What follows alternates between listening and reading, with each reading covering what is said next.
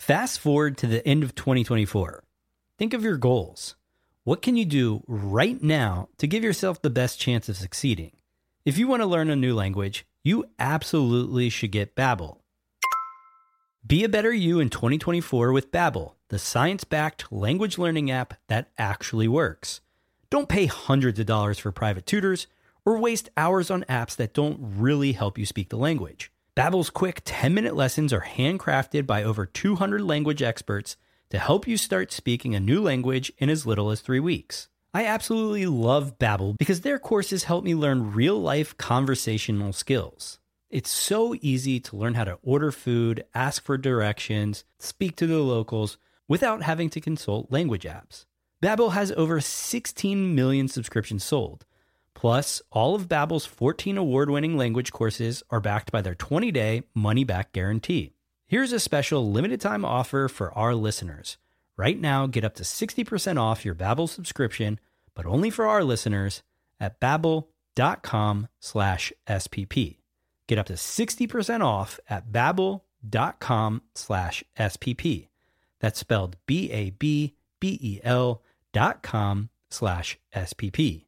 Rules and restrictions may apply. This episode of Smart People Podcast is supported by Sidekick by HubSpot. With Sidekick, you can get powerful contact insight right in your inbox. Sidekick seamlessly integrates with your email so you can receive live notifications when someone opens and clicks on your emails and schedule emails to be sent when you're offline. Go to getsidekick.com/smartpeople to get your first month of Sidekick for free. A podcast where we talk to smart people, but not necessarily done by smart people. That is an awesome question. This one goes down probably on one of my top 5. Hey, I like nutrition. I like to eat food. This is the coolest thing ever. We're going to do this forever. I wish I paid more attention in that class. You know, I'm going to be honest, I don't understand that. As a man, I don't get it. Welcome to smartpeoplepodcast.com. Hello and welcome to Smart People Podcast, conversations that satisfy your curious mind. I am Chris Stemp. Thank you so much for joining us today on another great episode where we are tackling a topic that we've talked about before, but there's a really great spin on it and we're backing it up with data. So in a sense, we're talking leadership. But here's the thing.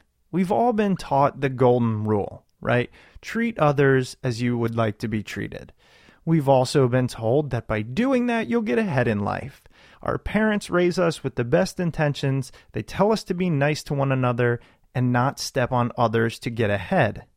But is that actually good advice? Is it better to have high moral character and put others first, or is it a dog-eat-dog world where nice guys finish last? Well, we're going to answer that question this week and many more as we speak with Fred Kiel. Fred is the co-founder of KRW International.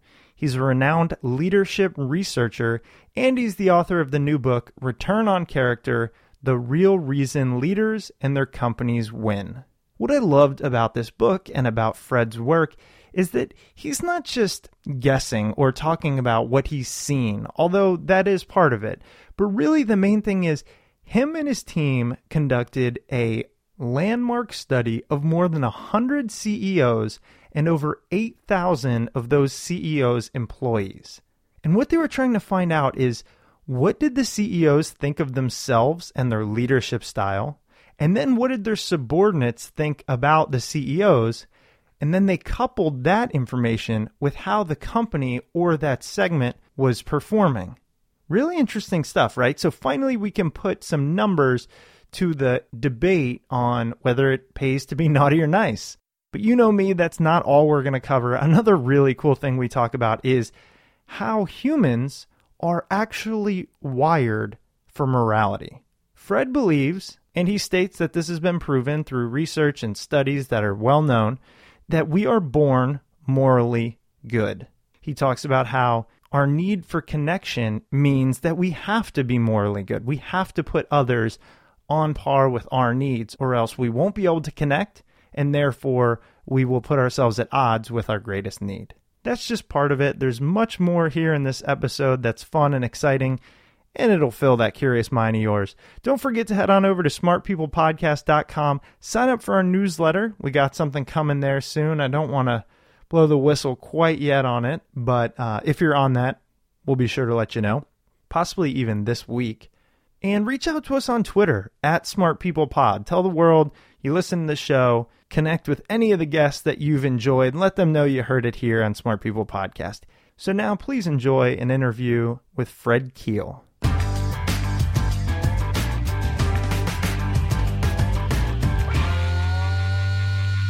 Fred, thank you so much for being on the show. Really excited to have you on and talk to you about leadership and more so character, and what it takes to be a strong leader and have that good, strong moral character. So thanks so much. I'm excited to talk about it. Good. Thanks. Glad to be here. So first, I read in doing this research, one of the interesting things I read is that you are a prominent leadership researcher. And I've never heard it from that angle. And I'm thinking, okay, so what does it mean to research leadership? Well, I didn't start out that way. I have a doctorate in psychology, counseling psychology, and I started my career many, many years ago in the mental health area. I had a clinical practice in the metropolitan market of Minneapolis-St. Paul. And in the context there, one of my clients one day was, for some family services, was the vice chairman of a Fortune 500 company in the Twin Cities. And about 6 months after he and his family were discharged from family counseling, he started sending over his senior vice president. So this was a big computer high-tech company. And so these were computer engineers. And I was flattered that he was sending them to me, but I was very much in my medical model, and I tried to diagnose a mental, emotional, or behavioral disorder with these engineers, these individuals, and they just weren't diagnosable. I mean, they were kind of rigid and saw the world in black and white terms and all of that, but that's not diagnosable. And after about 2 or 3 of those, I called him up and I said, I really appreciate your trying to build my practice, but I said, you're wasting your corporate money. I said, these guys aren't diagnosable. And he'll never forget his response. He says, the heck they aren't diagnosable. He said, I'll diagnose them. He says, they're a pain in the ass. And then he got serious. He said, look, these are the best talent in the world that I have here, but I can't get access to that talent because nobody will work with them. He said, they're so abrasive and so annoying to other people. He said that I can't get access to talent. He said, you impressed me as a young psychologist who claimed you know how to change behavior. He said, so figure it out. Wow. And that's what got me into working with corporate executives, was that challenge. And this was early enough. It was way before the field was called executive coaching. So I ended up being one of the 2 or 3 pioneers that created that field of executive coaching. And over the next 10 years, I morphed completely out of the clinical practice and into forming a precursor of our current firm, KRW International. That was in the middle 80s. And in 1990, then we formed KRW International, which was really a premier executive coaching firm. And in fact, we were featured in Fortune magazine cover story in 1993 called The Executive's New Coach. And to our knowledge, that's the first time that the business press used the metaphor of coach as someone who advised senior executives on their leadership skills. So we were in that space. We really led the creation of that space and in some ways dominated it for the better part of the 1990s. And then along about early part of 2000s, I began to observe that the clients that we had that seemed to get the best business results for people of high character, I began to notice that connection. Now, we'd always sort of assessed for that and dealt with that, but not in any kind of a structured kind of way. And that's what really got me into the research business, is that I was really interested in seeing if, in fact, high character was a significant factor in the bottom line and contributing business results. One of my clients at that time was a guy named Doug Lennick, and he was an executive vice president of American Express. He was in charge of the field force of American Express Financial Planning Division, had about 12,000 financial planners in his group. And he was one of the pioneers in using emotional intelligence tools to assess and train financial planners. One day he said to me, he said, there's a subset of these financial planners, trainees, he said, that score really high on emotional intelligence skills, but there's one scale on the emotional intelligence model called integrity, and they score low on that one. He said, what do you make of that? And, after about 2 seconds of thought, I said, well, Doug, what you've done is you've learned out a way to identify the potential con artists in our midst. Yes. If you think about con artists, they're people that are very emotionally intelligent, but they have no integrity. And, of course, he sorted them out. But the more we talked about that, the more we realized that maybe Dan Goleman's model of emotional intelligence had something missing, that there's a deeper form of intelligence that serves as sort of the foundation for all of the influencing skills. The more we talked about that, the more we saw that seemed to be an intelligence that we called moral intelligence. We then hired a researcher to go through all of the literature of the past writers and thinkers on the subject of morality and human nature and child development and all of that. And after about 2 years of careful study, including the fields of philosophy and developmental psychology and evolutionary psychology, and then into genetics and the neurosciences, because they were starting in the early 2000s to have something to say about human nature. And then finally, we discovered the field of cultural anthropology, which at this time a book had just been published called Human Universals. And it was a study of what human cultures all around the world have in common in terms of their beliefs and their practices. And what we discovered is that from the neuroscientists, we discovered that human infants are in fact born to be moral. We are social animals. It's so wired into our DNA that the first thing that a human infant does upon birth is search to connect with its mother by looking at its mother's face and connect with them. We are just intensely social animals. We are born to be moral, to be caring and concerned for other people in our group. So with that finding, and then the understanding that cultural anthropologists told us that there are a certain set of moral principles that parents teach their children all over the globe. It doesn't matter what the cultural context is. Parents all over the globe teach their children integrity. They teach them to tell the truth and keep their promises and stand up for what's right. They teach them to be responsible, that is, to own up to their own mistakes and to accept the consequences of their own decisions and to have a concern for the common good. So those are sort of two moral principles of the head, integrity and responsibility. But parents all over the world also teach their children two moral principles of the heart. And that is that they teach them to be forgiving and to treat other people in their tribe who make mistakes with curiosity rather than shame and blame. And then they also teach them to be caring of other people, to treat other people as people and individuals rather than as objects. And we reasoned, once we found that out from the cultural anthropologists and understood that human infants are really born to be moral, we sort of made the leap forward and created a leadership model that said that if leaders honor these four moral principles in their leadership behavior, if they are people of integrity, they own up their own mistakes, they're responsible, they act in forgiving and caring ways for the people that work with them and for them, that we claimed and asserted that those are the leaders that would get the outstanding, better long-term sustained business results. And so actually we wrote a book on that was published by Wharton Business School Press in 2005. It was called Moral Intelligence. And that book got a lot of good press, it's still in its second edition. It's in 8 languages, so it's still selling well around the world. But one of the reviewers called me up, I'll always remember that, shortly after the book first came out, and he said, I know you're getting a lot of positive press on this. And he says, yeah, it's a well-written book, but he said, I have a little lesson in economics I'd like to give you. And I said, really? What's that? And he said, well, let me tell you, you think that all of this character stuff is really important in terms of creating value, but he tell you what really creates value is the business model. And he said, if you have a good business model and it makes a lot of money, he said, all that culture stuff will fall into place. And he said, and even if it doesn't, as long as management stays legal, He said, it doesn't really make any difference. He said, it's nice to have, but it's just really icing on the cake. It's not really what creates value. And then he threw down the gauntlet and he said, besides, you don't have any data to support your claim in that book that leaders that behave in this way create more value. Well, that's when I became a leadership researcher. I knew we were going to get there.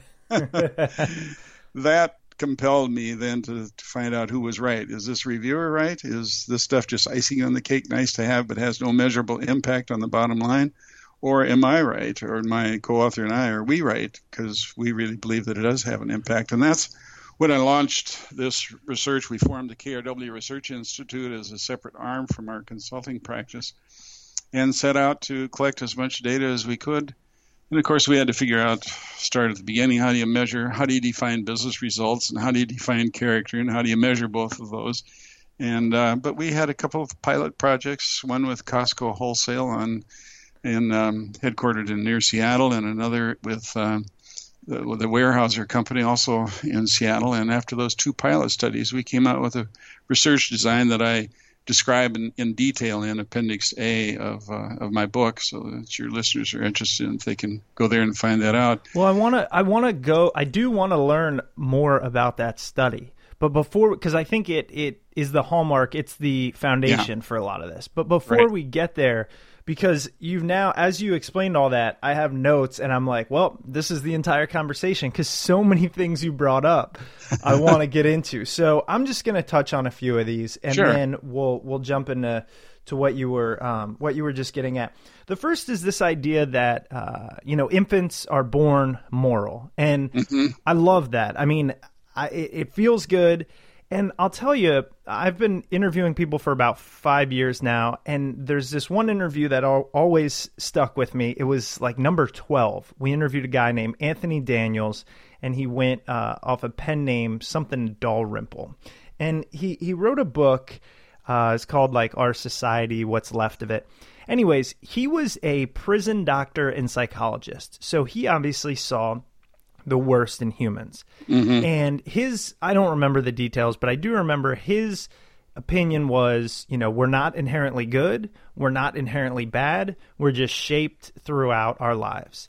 Now, I don't know if I believe that. And I like to believe yours more for a number of reasons, especially because I just had a son. And, you see when he comes out and does look at you, and he looked at his mom, and when he smiles, you feel the only time he's upset is when he's not connecting. And so I never heard it in that idea of we're moral because we want to connect. And if we act immorally, we will lose that connection. Is that kind of what the research on that aspect found out? Well, what your previous interviewee, I think, was probably coming from was a view of human nature that was popular in the 1980s and early 90s, that human infants are a blank slate, that they're born with a blank slate, not any propensity to either be good or to be bad or to go in one way or another, but are entirely shaped by their experiences as they grow up. And that blank slate idea has been really proven to be wrong. Human infants are really clearly born with an inborn need to cooperate, to connect, and to participate with other human beings. We are social animals at our core DNA level.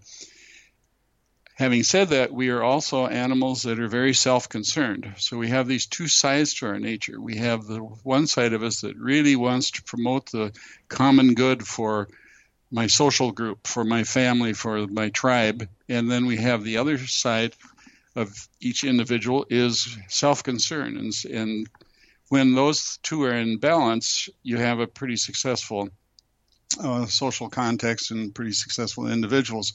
When either of them get out of balance, if you have somebody who is so self-effacing and is only concerned for the common social good, you get somebody probably like Mahatma Gandhi, who was a great person, but I think his personal life wasn't too much to be emulated.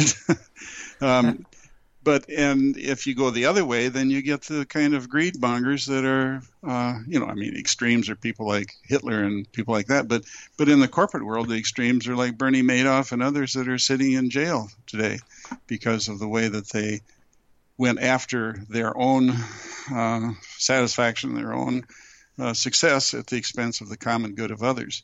So we have these two sides to our nature, and that is nothing really new. I mean, philosophers and theologians for years have seen the two sides to human nature, and some religious beliefs emphasize the negative side, and some emphasize the positive side. But I think it's pretty well agreed that we have both of those sides to our nature. So we're born both to be self-concerned and to be concerned and care for the common good. And which one of those sides is emphasized or it gets out of balance with the other is dependent upon our environment and our experiences as we grow up. We found that the strong character leaders in our study were ones who had good models in their childhood, growing up years. They had influential adults and parents and bosses early in their career who were people of strong character, their first response was to be concerned for the common good, and their second response was to be concerned on their own side rather than the other way around. I like that. But now, if we're born to have both of those sides, what does that mean for the argument that we're born moral? Because if the side that is too self-involved, self-concerned is, the prominent side, wouldn't that kind of tend to lead us to be immoral because we would do things like steal and rape and all that? Well, we are born to be self-concerned, and when that gets out of hand, it becomes immoral. But we are born to be moral, and in this sense, if you take a little infant like your 3-month-old son and put them in a very supportive sort of a hothouse where they get all of their emotional and physical needs met, they will grow up to be moral, responsible adults and will not grow up to be self-concerned rapists and crime-oriented. So the propensity is to go with the side of being moral because it's so important for every human being to be connected. And being very self-concerned is a natural deconnector. Now let's take a break for a moment from one of our sponsors, lynda.com. All right, guys, why don't you challenge yourself to learn something new with a free 10-day trial to lynda.com. Lynda.com is used by millions of people around the world and has over 3,000 courses on topics like web development, photography, visual design, and business. All of their courses are taught by experts, which we love here, and new courses are added to the site every week. Whether you want to set new financial goals, find work-life balance, invest in a hobby, or improve upon your current job skills, lynda.com has something for everyone. So sign up for your free 10-day trial today by visiting lynda.com/smartpeople. Here's what you'll get. Unlimited access to every course on lynda.com. Access to view tutorials on tablets and iPhone, plus Android mobile devices. And access to new courses that are added every week. You've heard me mention some of the courses I've taken. A few that I like are Getting Things Done, Business Writing Fundamentals, and Breaking Out of a Rut.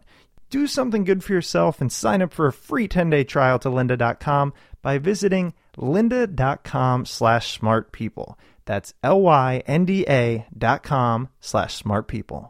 Now back to the show. Yeah, no, okay, that makes sense, and I like that. And I feel that. It's funny, as you were mentioning that the Mahatma Gandhi versus, Bernie Madoff, I think oftentimes, I'll be talking to people recently, and they'll say, you need to focus on yourself a little bit more, because I tend not, and when it comes to things like, making money, it's like, I'm not really concerned. I work at a nonprofit. I make not a lot of money, a quarter or more of what I made when I was in finance, or even with this podcast, not really trying to monetize it, just enjoying it and providing it to the public. Right. So I can see the duality and the two sides and really needing to find a balance oftentimes. Yeah. You don't want your 3-month-old son to not have sufficient food and clothing, or to not to be able to go to good schools. Right. You want that. But what do you want your 3-month-old son to say about you when he's at your funeral and your eulogy, and he's a mature man and he's remembering his father? He's going to remember more probably the sides of you that expressed concern for others and was not the side that was concerned about money. That's such a great point. I recently got certified as a life coach, and I don't do it too much as, for money, but I loved it. I wanted to learn how to help people, et cetera. Yeah. And that was one of the visualizations that we did was, either picture yourself at your funeral or picture yourself as a grandfather or grandmother, and you see your kids out, what would they say about you? What did you teach them? How are they living in reflection of you? And man, that really cuts to how you want to live your life. David Brooks, the New York columnist, recently wrote a book called The Road to Character, which is a great companion book to my book. But in it, he talks about the two eulogies that you have. There's your career eulogy, or your resume eulogy, and your legacy eulogy. And and most people want the legacy eulogy to be about who they were as people and how they connected with other people, and not about how much money they made or how many career promotions they got. Yeah, I would really encourage everyone to kind of take a minute when you get a break and think about that, and just decide what's important. I think it really helps put things in perspective. Yeah. But moving on, there was another thing that really struck me there, and you said when you were talking about abrasive, I guess I'll call them bosses because, I've worked for bosses my whole life, but abrasive leaders. Yeah. I think a lot of times the common belief is, yes, it's great to be an emotionally intelligent or morally intelligent leader, but the real winners, the Steve Jobs and the Elon Musks, they're eccentric kind of wackos that don't necessarily connect with the human, but that's what drives them to greatness. And I mean, I've worked for these abrasive, really intelligent bosses. And I'll tell you, they get less production out of me because I've also had the fantastic bosses. But I do look at them and think, well, maybe it's just because they got so much going on up there about the business that they don't concern themselves too much with the human aspect. I don't know. That's the Steve Jobs abrasiveness kind of really caught me there. Both Steve Jobs and Elon Musk are outliers. Okay. The number of times that these kind of geniuses come by in a century is, probably less than 10 individuals that you can name. Henry Ford was another, and he was no, sweet man either. Yeah. So, those aside, they have created business models that are so powerful that generate incredible profits to everybody, that in spite of their abrasiveness and sometimes their very low character habits and poor character habits, they are still able to produce this great value. I'm not saying that character of leadership is the only thing that creates value. The business model is very important. And also there's the black swan factor. Macroeconomic factors can swoop in, and negative ones, tsunamis and terrorist attacks and everything else, can wipe out some of the best companies. So business results is a complex soup made up of macroeconomic factors, the competitiveness and quality of the business model. And given that those two are going in the right direction, then what really makes the difference is character of leadership. There's this bad idea, though, in our country that I'm trying to put to rest finally with data. That bad idea is what you've just talked about, is that the most successful leader is the one that is a no-nonsense kind of a hard ass that doesn't much care about people, doesn't do anything to get sued or in jail because of the way they're treated, but really just focus solely on driving to the bottom line. Now, you mentioned that you've had a boss like that and it didn't particularly motivate you. Well, we've got hard data in our study to show that it doesn't motivate anybody, that those kind of leaders, if they make a profit and are successful, they are doing so in spite of their unpleasant ways of dealing with people. That when you add strong character leadership to the equation, it turns out in our study that those leaders bring in nearly five times return on assets to the bottom line, as do those self-focused, hard-driving leaders. And we also found out our strong character leaders, these are not opposing qualities, being hard-driving and caring for people, that our strong character leaders were all leaders that were very hard driving, no nonsense, held people accountable, but did it in a respectful, caring way. You know, this podcast isn't about me, but I got goosebumps, and it only happens, I'd say it happens, every 20 episodes or so when something really hits home. I worked 2 jobs in finance. One I was at for almost 6 years, and one I was at for 6 months. They were very similar pay. The biggest difference was my boss, and I'm not... I didn't like the field ever through 7 years, and that's why I got out. But the first one I had, I respected so much, and to this day I respect him in the way that, one time I screwed up, I remember this, and he said, look, that's not like you. You won't do it again. Don't beat yourself up anymore. Let's get back to work. And I said, you know what? That's very cool. The other one came in and berated me in front of people, and I left 2 weeks later. And when you talk about value creation, the amount of value I created by not leaving the first company, I mean, I was a top analyst almost every year. It's exponentially higher. And so I just see it in my personal life. Right. Well, you're a great case study and example of that. And what you've mentioned is that boss behaved aligned with one of our 4 moral principles, forgiveness. Yeah. He treated you with curiosity. He did not shame and blame you. He was very respectful about it and moved on. Yep. And that's what strong character leaders treat people in that way. They show that they are interested in their success as well as what they can do for the company. That's the way they show compassion. And you probably felt you could always trust that first leader to tell you the truth. What he was saying you believed was true. And I don't know, maybe the other guy told the truth too, but nah, he was all messed up. You might have had some concerns about that. And I bet that first leader was a person who would readily own up to his own mistakes if he made them. Oh man, he's just one of the best guys ever. Yeah. And I so that's why I so much believe in what you talk about, because I've seen it. And I want to clarify, or I'd like you to clarify the 4 moral principles, because they are the foundation. And then I want to talk about, is morality and character or strong character the same thing? Okay. Well, 4 moral principles, again, are the ones that we pulled out of the cultural anthropology literature. And what we did is we came up with the behavioral indicators that we thought that leaders would show as they demonstrated those. So we asked ourselves, what behaviors would a leader show by demonstrating integrity? That's one of the 4 moral principles. Well, the leader would be telling the truth. They would keeping promises, would be standing up for what's right, and so on. There are 2 or 3 more. And likewise, we went through all 4 of the moral principles. The second was responsibility. What does it mean to be responsible? How is that behavior demonstrated in the work environment? Well, responsible people are ones that accept the consequences of their decisions. They are people who own up to their own mistakes. They are people who have a sense of responsibility for the common good and will demonstrate that in their behavior. And then the other 2, forgiveness and compassion. What does forgiveness look like? Well, you just gave a perfect example of what forgiveness looks like when you described how your boss treated you when you made a mistake. And that boss is another indicator is bosses who demonstrate forgiveness also tend to focus on what's right rather than what's wrong.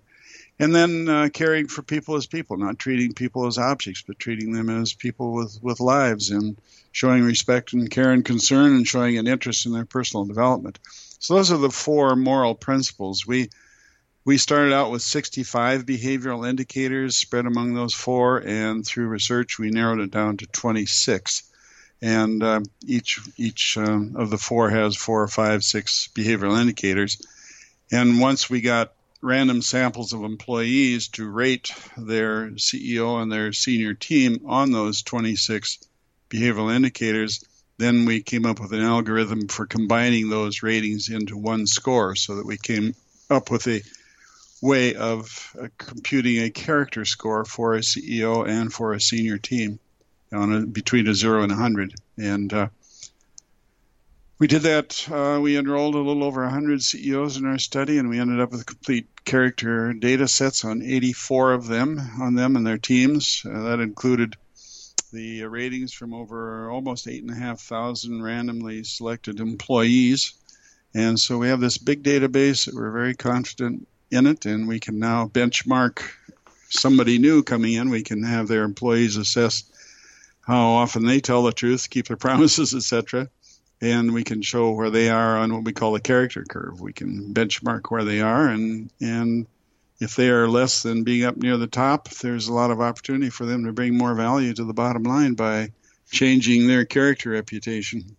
Let's talk about that, because again, now that we're talking about the study, so you had 100 CEOs and over 8,000 employees. Were these employees of the CEOs? Yeah, they're employees in their companies, right. So was part of the purpose of the study to see how employees responded to the CEOs, and then you could basically judge, I don't want to say how good the CEOs were, but how their character, their build-up.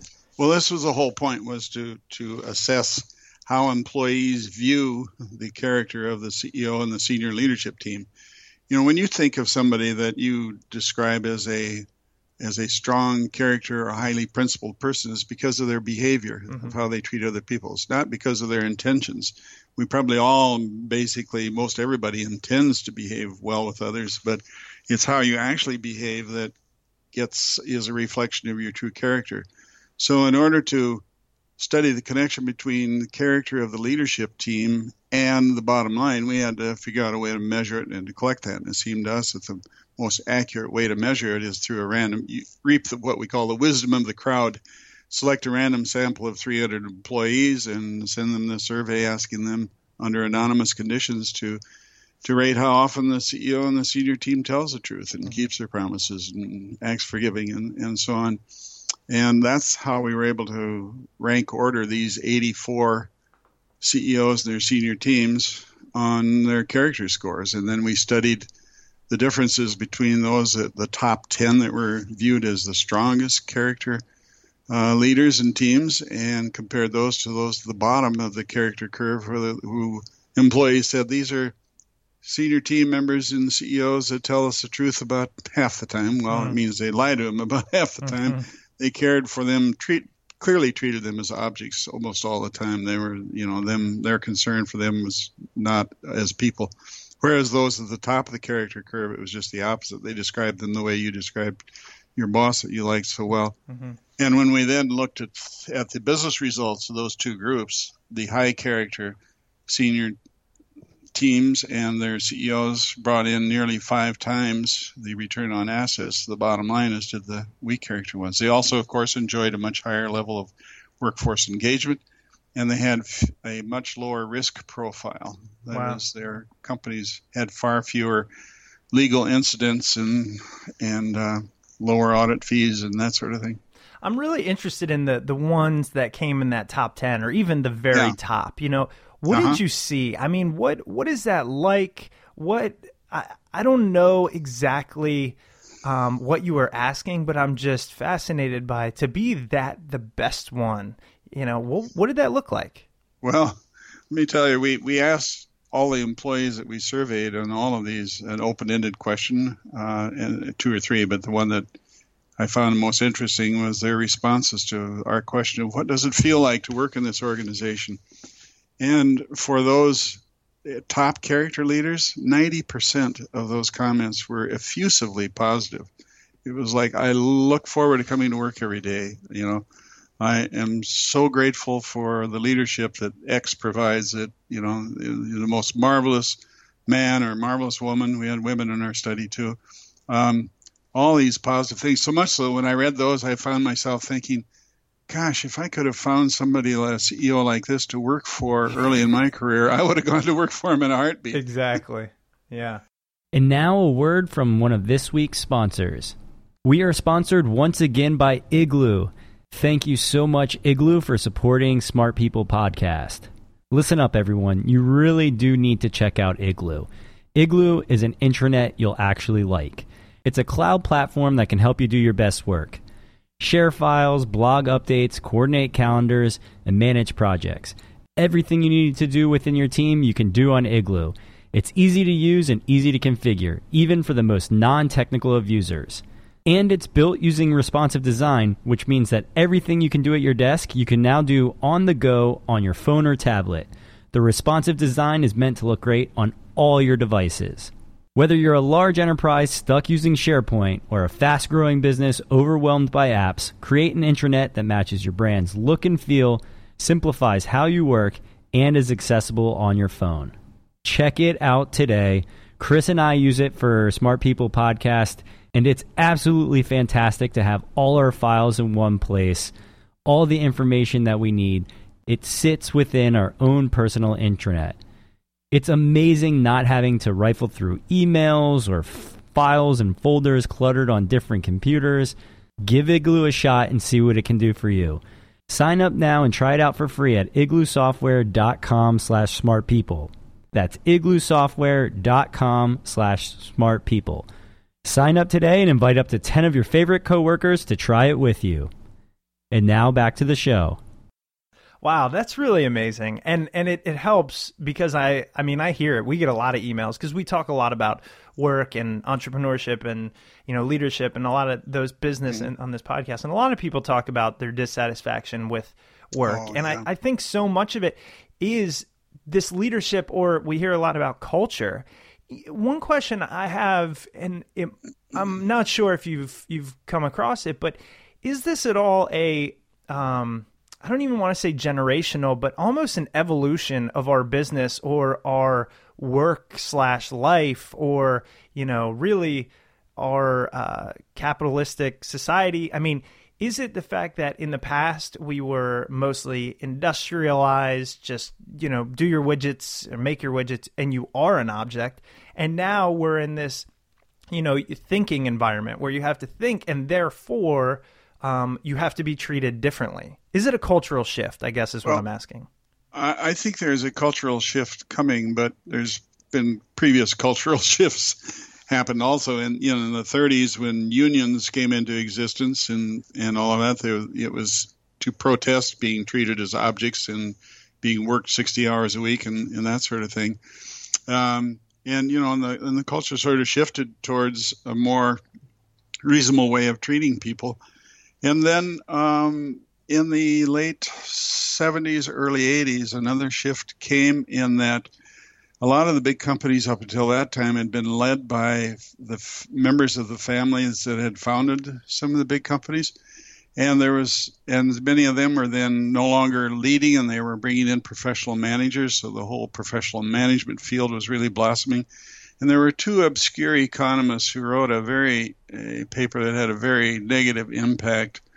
They created this is getting pretty technical, but an idea called agency theory. And the agency theory, from the economic standpoint, was the idea that we can no longer trust that the leaders of these organizations have our interests as owners at heart. So we need to, when we hire professional managers, we're going to have to make sure that as agents of our firm, that they're motivated by the same things we're motivated for, because our assumption is that they're greedy, only concerned about themselves, and they'll steal us blind if we don't make sure that we hem them in and control their behavior in that way. And that spawned the whole field of executive compensation getting out of hand and stock options and all that. And, of course, that was combined along with Reagan coming in as a president and all of the other great things that he did. Some of the terrible things that he did is that he really deregulated a lot of things that probably should have stayed regulated. And it really launched the whole greed is good kind of cultural shift. That's gotten way out of hand. In the 1970s, the average CEO of a big Fortune 500 company made something like 25 to 30 times more than the lowest paid worker did. And at this point, depending on how you compute it, is somewhere between 250 and 400 times is the average CEO compensation, which nobody can justify as being fair. The workforce everywhere, it creates a real distance between respect and how you care for the senior management of big organizations when they come in as stars and they, walk out with, well, there's been horrible, egregious examples of CEOs that have come in and been there just for 18 months or so, got fired and take out $120 million or something like that. Yeah. Bob Nardelli did that at Home Depot. So there's a number of cases like that. So the cultural shift now that I think is coming, then I'm hoping to, be a big voice in this through my research and my book, is that the millennials are saying, we have a whole group of young people coming up that are in their early 30s and 20s, and they're saying, this is bullshit. This isn't fair. And furthermore, I'm not going to work for people I don't respect and care for. And they are just not buying into the social contract that the baby boomers and the Gen X people did before them, and feel much freer to do what they want to do on their own, and they're also keeping their lifestyle less expensive. Yeah. So that they don't have to be dependent upon these kind of companies. So and then the whole thing with social media and transparency is it's really a cultural shift is coming where leaders are going to have to be fair, they're going to have to be transparent, they have to tell the truth, or they'll get punished quickly and immediately in the marketplace by their employees and their customers. I got to tell you, oftentimes I just take people for what they say at their word, but what you're saying I know to be true personally, because you're talking about what I've done. And I'm 31. Actually, I'm 32 tomorrow. Wow. I didn't even think. Once you get past a certain age, you just stop counting. But right. In that millennial age range, just at the end or at the beginning, I guess you could say. But so I was in the transition. I saw the transition where people were saying, "Oh, millennials are lazy, or they're flippant, or they're indecisive, or they'll just leave at the drop of a hat." And what blew my mind, all my friends really have great jobs. It's mm-hmm. A great environment that I grew up in and went to school. And they will be loyal, but they'll also, if you're not, or if you don't care about who we are, and maybe it's because we were raised by, and of course I'm generalizing, but parents that were there for us and provided, mm-hmm. we will not be loyal back just because you're paying us. Right. And it seemed mm-hmm. like this, instead of saying, wow, we need to look at what we're doing as a company, leaders, CEOs, bosses would say, well, we'll just find somebody who understands what loyalty is. Yeah. Well, my big hope is based on what I see and what you're saying is true about you and your friends, your millennials, because guess what? 10 years from now, you guys are going to own the C-suite. Yeah.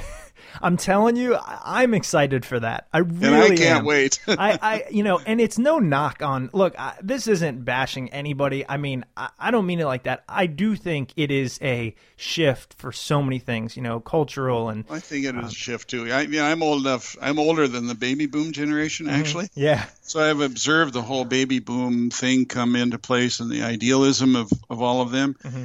And frankly, I am so terribly disappointed in the baby boom generation. They became a narcissistic, and of course this is broad generalizations, sure. But in general, the baby boomers became very self-focused, very self-concerned, and they're still in that mode. They're now all concerned about who's going to pay for our retirement and all of that. And you know what? I have children that are in your age range, mm-hmm. So I have 3 millennial children.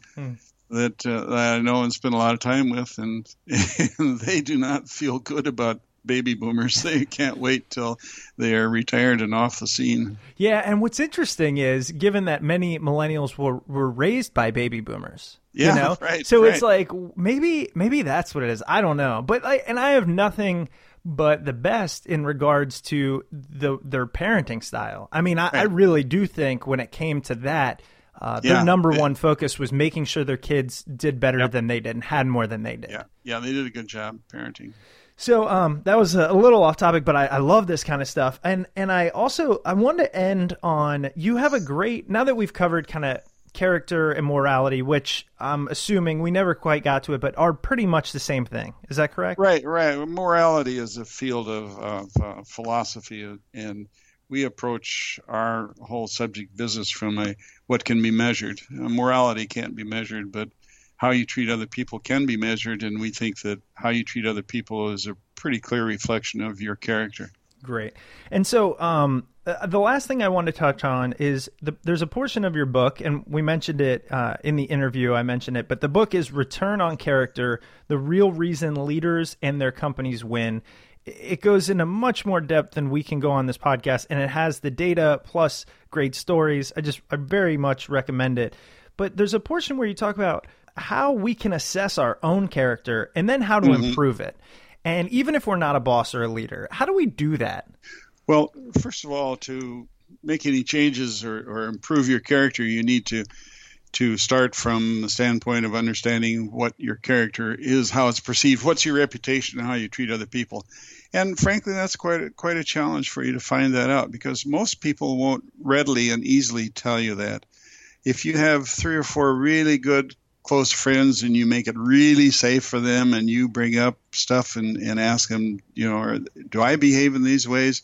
You might be able to get some, clear picture of how you actually behave towards other people.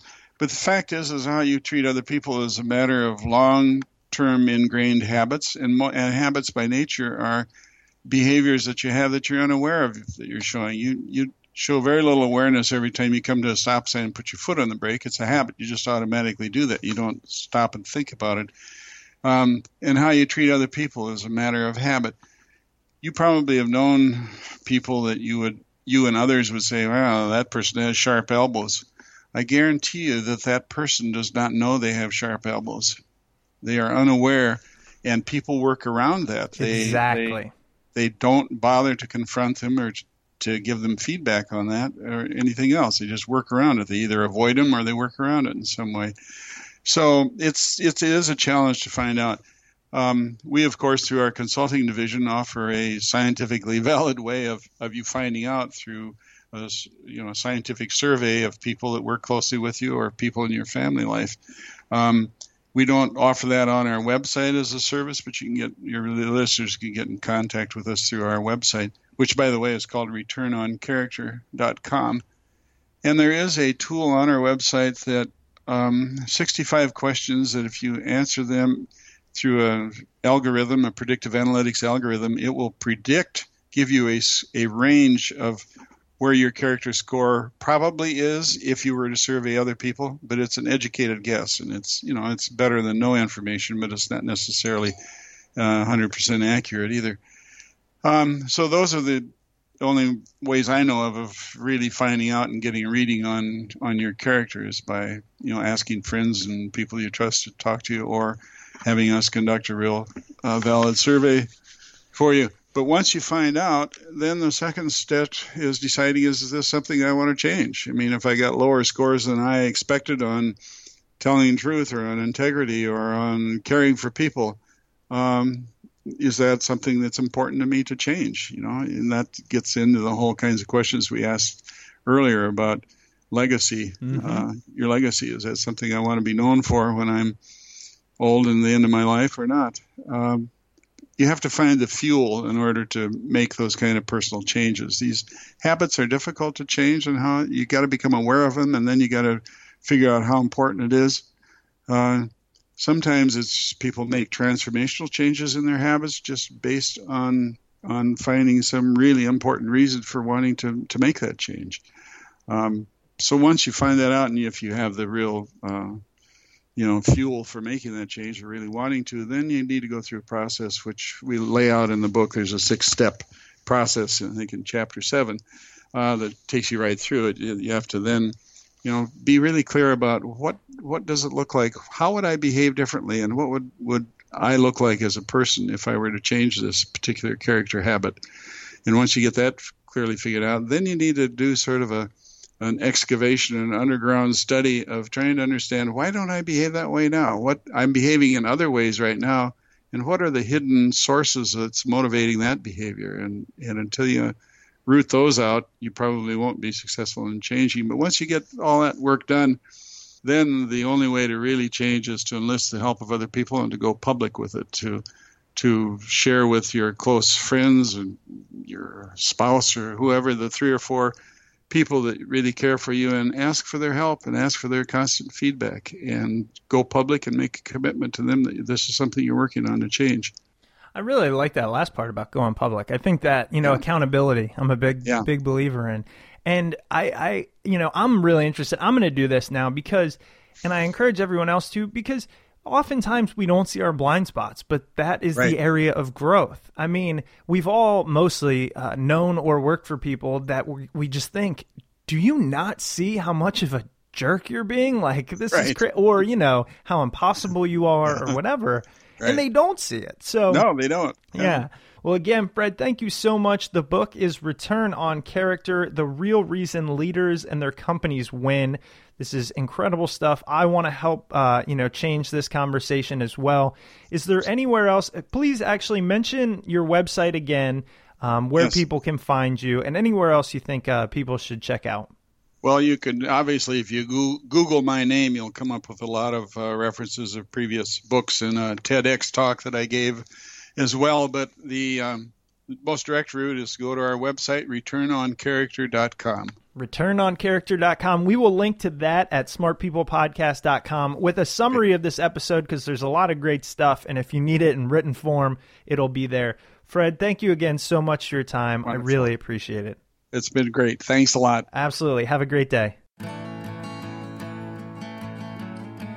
Welcome back. I hope you guys enjoyed that episode with Fred Kiel. His fantastic book, Return on Character, The Real Reason Leaders and Their Companies Win, can be found on Amazon or at your local bookstore.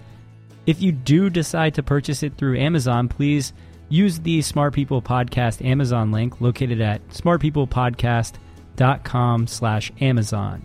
We get a small but very helpful kickback from Amazon, and it comes to no cost to you. So if you want to support the show, that's one of the easiest ways to do it. Another way to support the show is by heading over to iTunes and Stitcher and leaving a rating and review over there.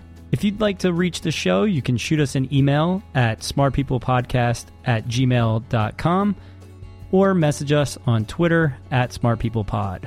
As always, we have great guests coming up, so stay tuned, and we'll see you all next week. Thanks to Igloo for sponsoring this episode of Smart People Podcast. Igloo is an intranet you'll actually like. It gives you the flexibility to get your work done how you want, where you want, and on whatever device you want. It's built with easy-to-use apps like file sharing, calendars, social news feeds, and task management. Igloo is the cloud platform that can help you do your best work. Get your free trial today at igloosoftware.com/smartpeople and invite up to 10 of your favorite coworkers.